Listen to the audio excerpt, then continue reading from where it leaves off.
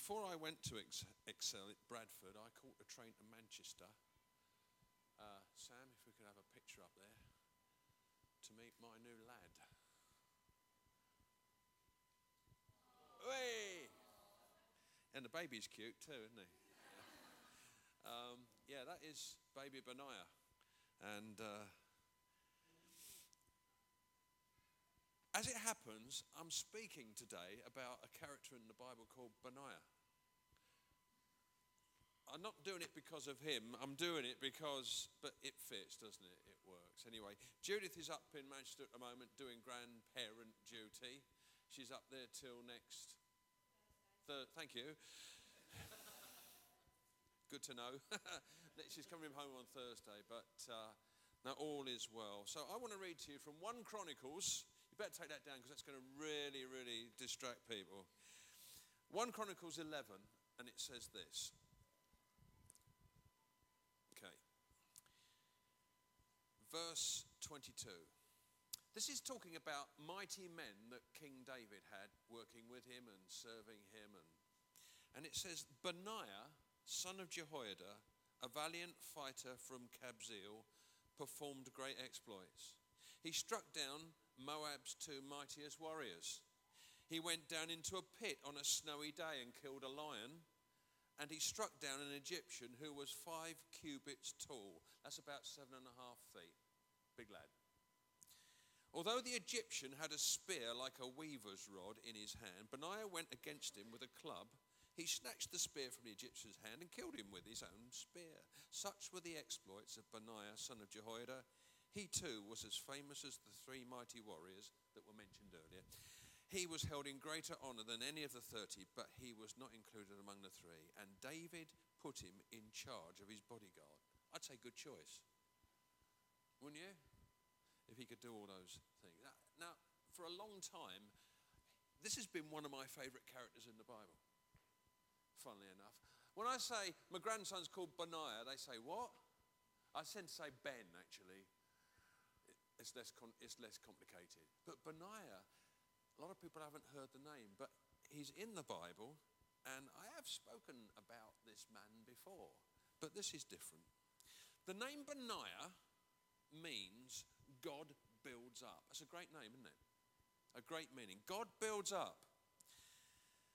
And he was highly regarded, as you've just read there, as a mighty man serving God under King David. He was a mighty man. That's what he was. But I want to emphasize this, that what he was is something that he became. Once upon a time, when this Benaiah was born, he looked like the Benaiah that you've just seen he was a little baby with all the potential and all the future ahead of him. But what he became was a process. Just as what we are becoming is a process. I went on about an advertisement last time I spoke to you, but have you seen that advert about the Royal Navy? And what happens is this, what they're saying is that the Royal Navy will make you into something special. We give you a trade, we give you a purpose, blah, blah, blah, and all this sort of stuff. And the slogan is this, somebody says that I was born in, we'll say Sutton. I was born in Sutton and I joined the Royal Navy and it's done this and that. And the slogan at the end is this, born in Sutton, but made in the Royal Navy. Clever, isn't it? Do you know what? We were born wherever we were born, but Jesus is making our lives into something that he has a vision for. We might have been born in a bad state. We might have been born in a dysfunctional family. We might have been born in awful circumstances, but it doesn't matter where we were born. It's what we're being made into and what our lives reflect and what we become. And Jesus has a vision for our lives, because we are all works in progress, developing and becoming what God sees in us. There was I can't remember, I tried looking it up, I couldn't find who it was. But there was some sculptor chap who, there was a big lump of rock, and his mate could only see a lump of rock. And this fella said, you see a lump of rock, but I can see a beautiful sculpture that's trapped inside. Because he knew what he was doing with a chisel.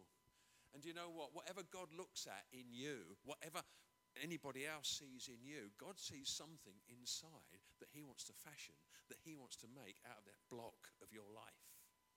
You see, Benaiah was a mighty man of valor, but he didn't start life like that.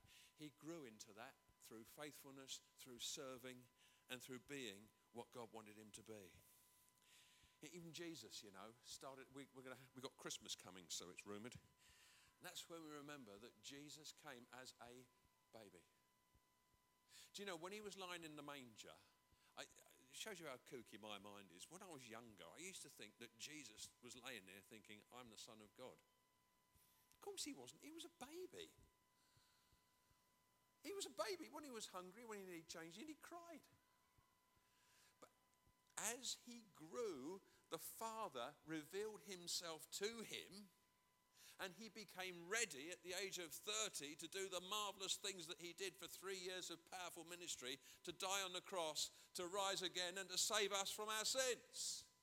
And it says in somewhere in the Bible, it says in Luke chapter 2:52, it says that Jesus grew. Got it? He grew in wisdom and stature and in favor with God and man. You see, his Father was building his Son on this earth to be ready to do what he had him here for. And it's exactly the same for you and me. God builds. He doesn't just have our lives, and we're not just here to make up the numbers, folks. We're here for a purpose. And God wants to build his life and his anointing and his power in and through us. God is a builder. He's not a destroyer. The destroyer is identified, isn't it? The enemy comes to lie, cheat, destroy, but Jesus says, I have come that you might have life. The thief comes to kill and destroy, but I've come that you might have life and have it to the full. He wants to, but he became a valiant fighter who performed great exploits.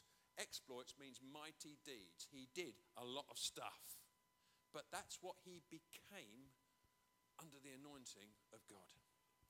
Church, we need to have that heart and that spirit that allows and values the fact that God builds up. We need to allow God to build us up, and we need to encourage one another and build one another up. When there's an interaction between us, because we belong to Jesus, that we ought to go away better than when we came. Encouraged where we came in discouraged. Seeing a new perspective on a situation that we didn't see before. Given courage that, in whatever is getting you down, I want you to be built up in Jesus, to have the faith to know that God's going to get you through that. That's why we're here. You know what the greatest commandment is? It's love the Lord your God with all your heart. But the other command is this, that you love your neighbor or each other. And the thing is this, it's impossible to really love God if you don't love each other. And we are here to build one another up. Sadly, there are, I've got to say it, there are many church situations that have been, that are, and that seem set on demolition. It happens, I'm being honest. Church situations where there's criticism, where there's a party spirit, where there are people who probably haven't made it at work and find that in the church they've got a bit of importance, so they sort of push their weight around a little bit. Perhaps I'm being cynical there, I don't know. But the point is this, that this is not a place for politics or for agenda pushing or for pulling people down, and it doesn't happen here. And it won't. It will not, because we will kill it. This is a place to build one another up. This is a place to serve one another. This is a place to encourage one another, because God is not a God that destroys. God is a God who builds up. And I want that spirit of Benaiah, that spirit of Jesus, to build us up so that we are builders. You got that? We've got to be builders. We've got to build and be built. We're called to fight and be warriors. These were violent days, and these sort of accounts of people killing people, we don't have to do that, but these are accounts of what happened. But there are lessons in there for us to apply today. You see, we are called to be valiant fighters. Fighters for our families, fighters for that which is right, fighters for righteousness. And the bottom line is this, that the fight that we have in our Christian life, it will involve people who oppose us, but behind it all, there is a spiritual realm that we are called to fight and to slay and to defeat. That's why prayer is important. Bob already said that this morning. That we live in the world, but we do not wage war as the world does. That's what it says in Corinthians chapter 10, 2 Corinthians. The weapons we fight with are not the weapons of the world. On the contrary, they have divine power to demolish strongholds.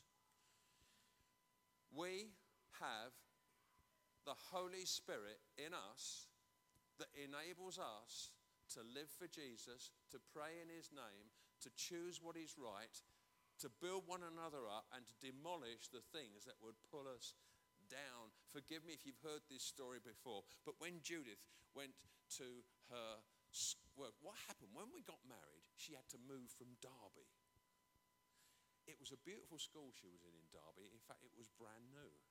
And she started off with 1 year. And she was the PE teacher there. And she could form it and make it like she wanted to. It was perfect.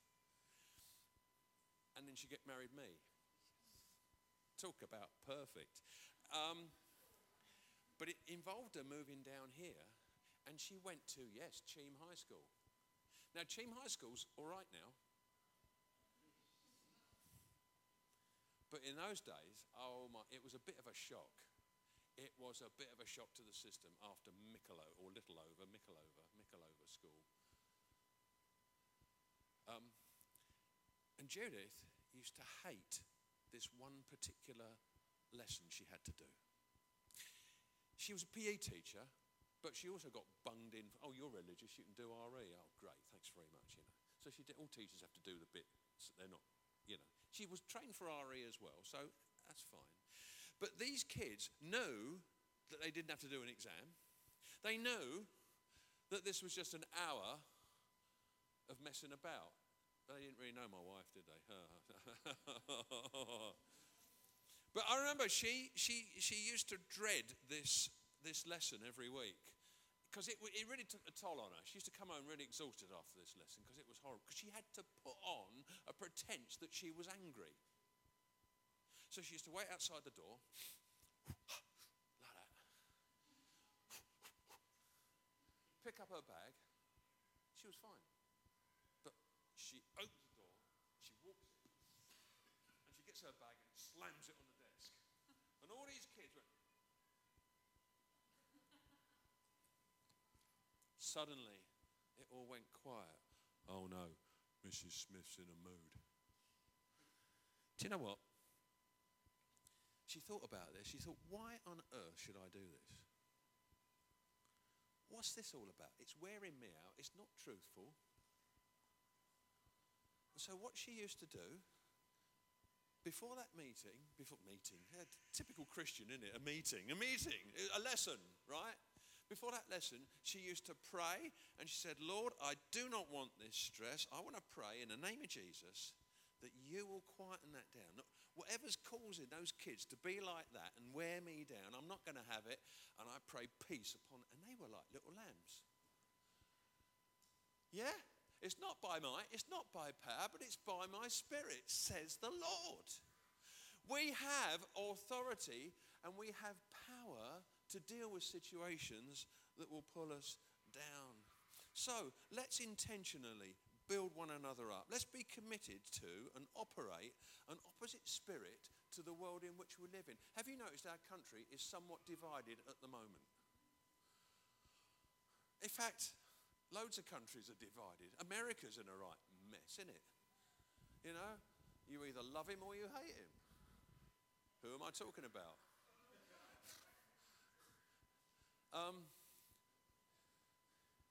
I challenge you to listen to a news bulletin without the word Brexit in it. You will not do it right now.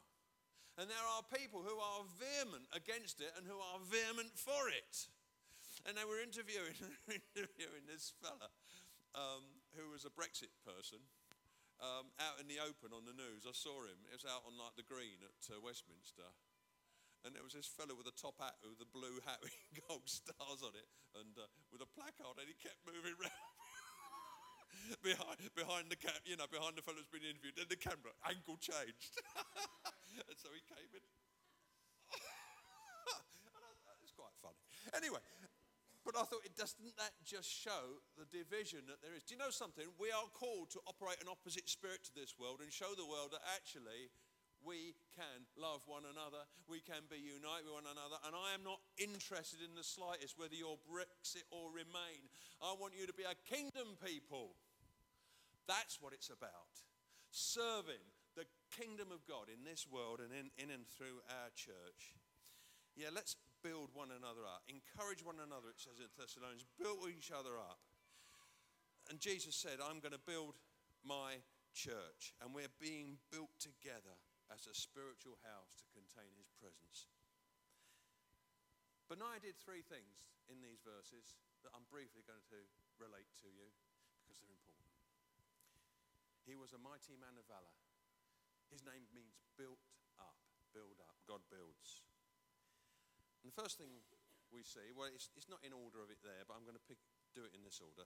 First thing I want to mention is that he struck down an Egyptian. I've got nothing against Egyptians, by the way. But in that context, that Egyptian who came against God's people was a picture of the past. I think many of you will know that for 400 years, Israel lived in Egypt. It started off as a good thing because there was a famine and Joseph brought his family there. But during that time, it got worse. And by the time of Moses, the Israelites were in slavery. So Moses was called to bring them out of that slavery. And Joshua, a generation later, led them into their inheritance. Okay? That's a quick précis of big part of the Old Testament. You see, this man, this Egyptian, was a picture of the past. And I've said this quite a lot recently because I think it's really important. But our past lives actually have a formation effect upon who we are now. You see, we pick up values. We pick up behavior from our families, from our friends, from our past. I remember talking to this lady who was married to an Italian. And she was a very kind of prim and proper English lady. And her husband, this Italian, was this loud cornetto-eating, singing, go-comparing kind of guy. And when they went to his family, it was like frenetic. There was everybody there, and they were, Mamma mia, your mama makes lovely pizza, and all this sort of stuff. And she's sitting there in the corner. My family aren't like this. And when he went to her family, it was all kind of very prim and proper. Would one like a cress sandwich? It wasn't quite that bad, but different. And they had to accommodate each other because their pasts affected them. Now, in our lives, I'm sorry about that. That was an accident. I hit it with my hand. In our lives, we have things that have conditioned us. And that's our past. Now, not everything in our past is bad, but everything in Christ becomes new. There's no condemnation for those who are in Christ. I want you to know that whatever you have done, said, thought, or anything in your past life, when you brought it to Jesus for forgiveness, it was gone. There is no condemnation. And there's sometimes a bit of a temptation to allow things from the past in your mind to cast a great big shadow over your walk in the present. Does that make sense? You know it's gone, but suddenly there's this great big Egyptian with a great big spear who's 7'5", 7'6" tall, casting a great big shadow over your life, and it needs to be dealt with because it doesn't belong. That's from the past. You know, shadows cast from the past. Could be lifestyle choices. People think it's actually acceptable to live our lives telling lies. If I tell a lie to my other half, that will keep the peace. Don't do that. Don't do that. Don't. Bible tells us to walk in the light as he's in the light. Then we have fellowship with one another. And do you know what? If you want a lasting relationship, a lasting marriage, for goodness sake, be open, transparent, and speak the truth. Fess up to stuff. Because if you don't fess up to it, it will be found out. And that's where mistrust comes in, yeah? If you want to be a good employee, be an honest, open one. In every area of our lives, there is no place for dishonesty, no place for defensive. There's no place for shadowy practices.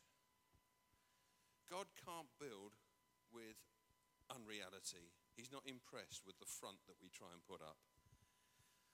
But as we repent and ask God for help in a new way, God's grace will take away that big shadow. You see, what he did, he slew that Egyptian, and that great big shadow had gone because he was laying on the ground. Do you know what? In the name of Jesus, you can slay through your choice, through your faith, through doing what you know God is asking you to do. You can take away a great big shadow from the past that will not be there. There's an account of where Jesus was presented with a woman by these religious leaders who had been caught in the act of adultery. And the law says she should be stoned, they said. Well, Jesus said, right, the first, he who was without sin, throw the first stone. And nobody did it. They all left her. And suddenly those who had accused her were gone. And it was just the woman and Jesus. And Jesus said, where are those that accuse you? He said, they've gone. They don't condemn me. He said, well, neither do I condemn you. But then he said this, go, but leave the life of sin that you've been living. You are forgiven, but walk in a new way.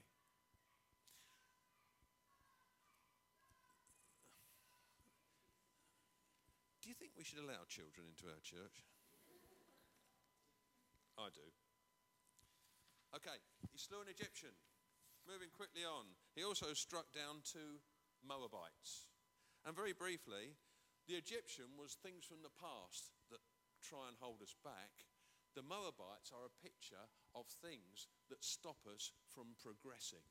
When the Israelites were heading towards the promised land, they came to the country of Moab, and the Moabites didn't like them. They were scared of them, and so first of all, they got someone to come and curse them, a fellow called Balaam. And this fellow Balaam came, and they asked him to curse these people so that they don't do what their God wants them to do. And Balaam couldn't do it because he knew that God had blessed them. But then it got a bit more subtle than that.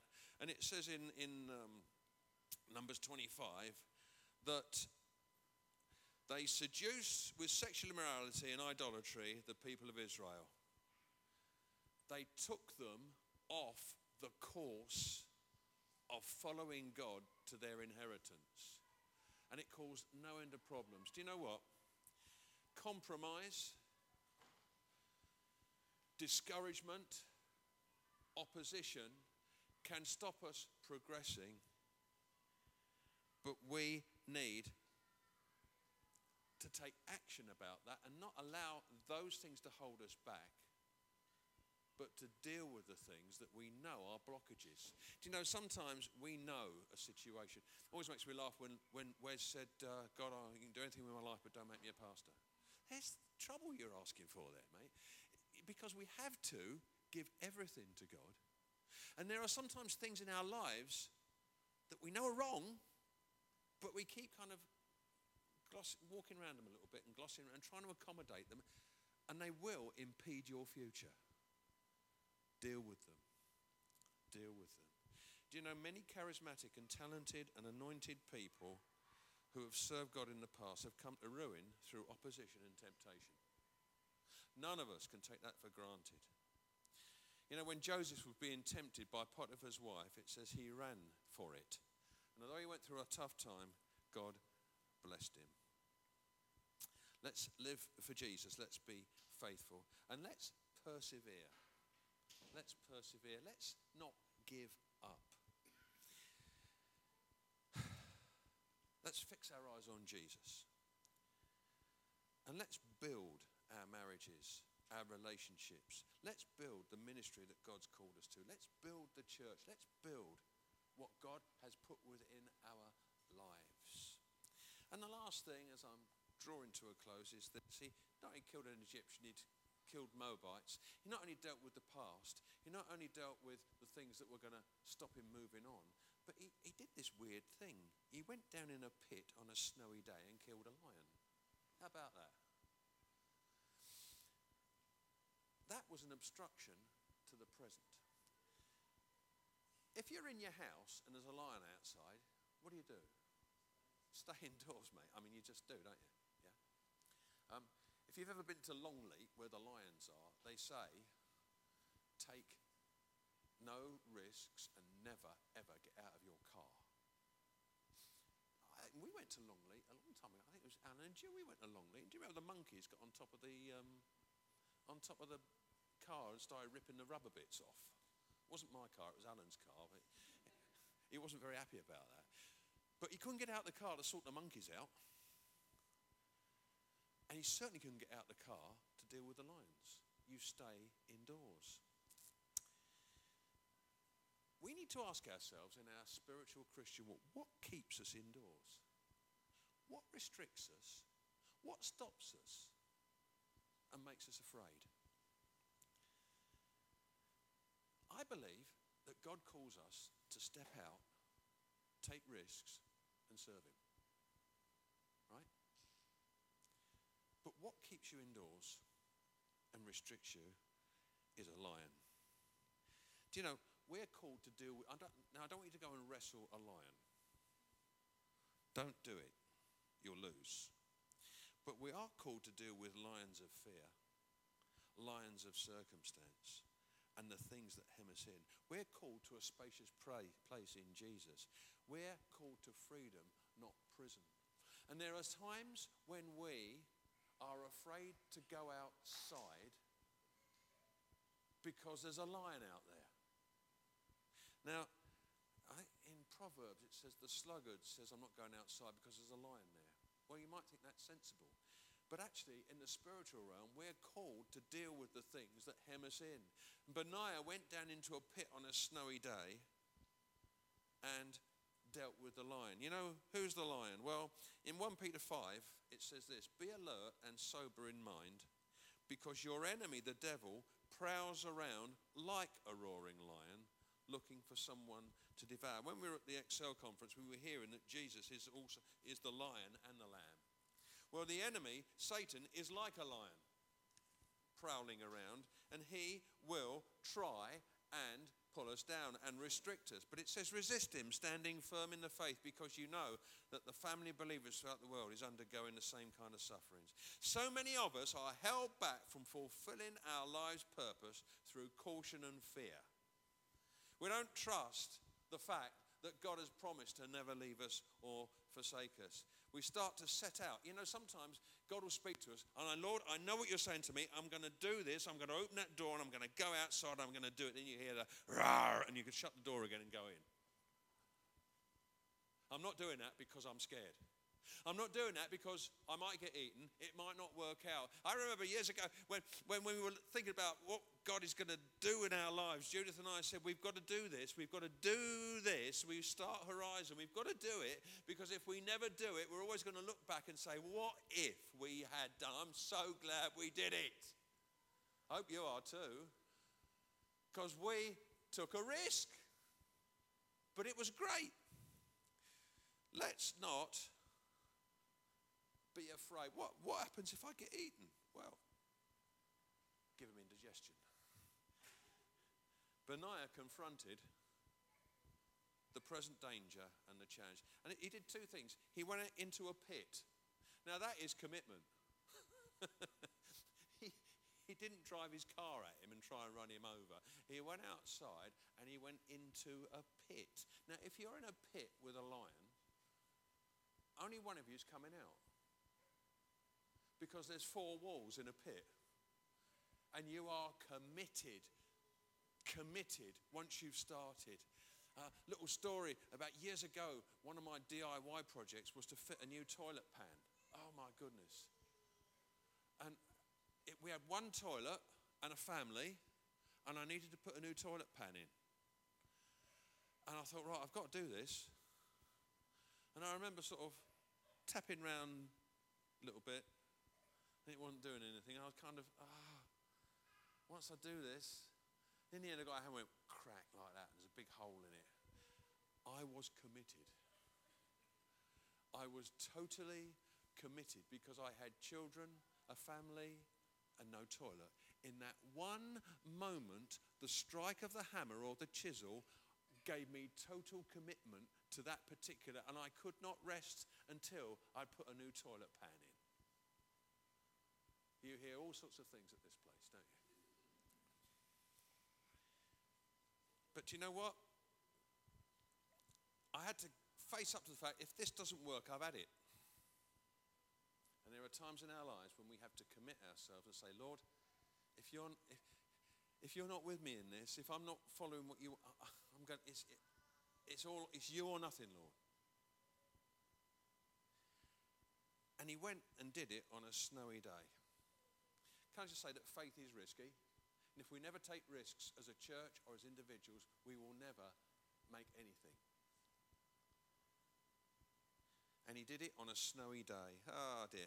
I just want to say this, that inconvenience and the desire to save by the fire must have been very big for him. There's a lion outside and it's snowing. Oh, I know what I'll do. I'll get in a pit with him and kill him. I just want to say that, do you know what? Our Christian discipleship and following him is not about convenience. It's about a commitment to him and to one another. Years ago, when I was at a church in Croydon, he was the church treasurer, Mr. Weatherly, lived in Caterham. Caterham's quite a way from Croydon, and it was a horrible, snowy, icy night. And he didn't want to go out. But it was a prayer meeting. Prayer meeting, icy roads, cold building, fire, TV, cup of cocoa. Close, isn't it? But he knew inside that he needed to get up, get out, and go. It wasn't nice. It wasn't convenient. But you know, that night when he went to that church meeting, he later gave a testimony that he heard something there. He heard the voice of God that gave him exactly what he needed to know and changed the course of his life. Isn't that powerful? Because he didn't do what was convenient. He did what was right. Do you know, our Christianity is not a hobby. Our meeting together isn't dependent on whether we feel like it or not. It's dependent on what, Lord, where would you have me to be? What am I here to do? Why, where, and what is your purpose for me? And let's not give up when it gets too difficult. You see, the lion was dealt with and the threat was taken away. It worked for Daniel as well. He ended up with lions, didn't he? And I just stumbled across this yesterday when Paul said to Timothy, the Lord stood at my side in all his problems and gave me strength so that through me, the message might be fully proclaimed and all the Gentiles might hear it. And he says, and I was delivered from the lion's mouth. I haven't looked it up actually. I don't know whether that was a real lion or a spiritual lion. But let me tell you, God gives us the ability to slay the lions that are right there and stop us dead in our tracks. Jesus came down and was committed to coming into the pit of our world when it was costly and inconvenient, and he dealt with the past, he secured our future because he engaged in the present when he went and died on the cross. And I want to just bow our heads for a moment.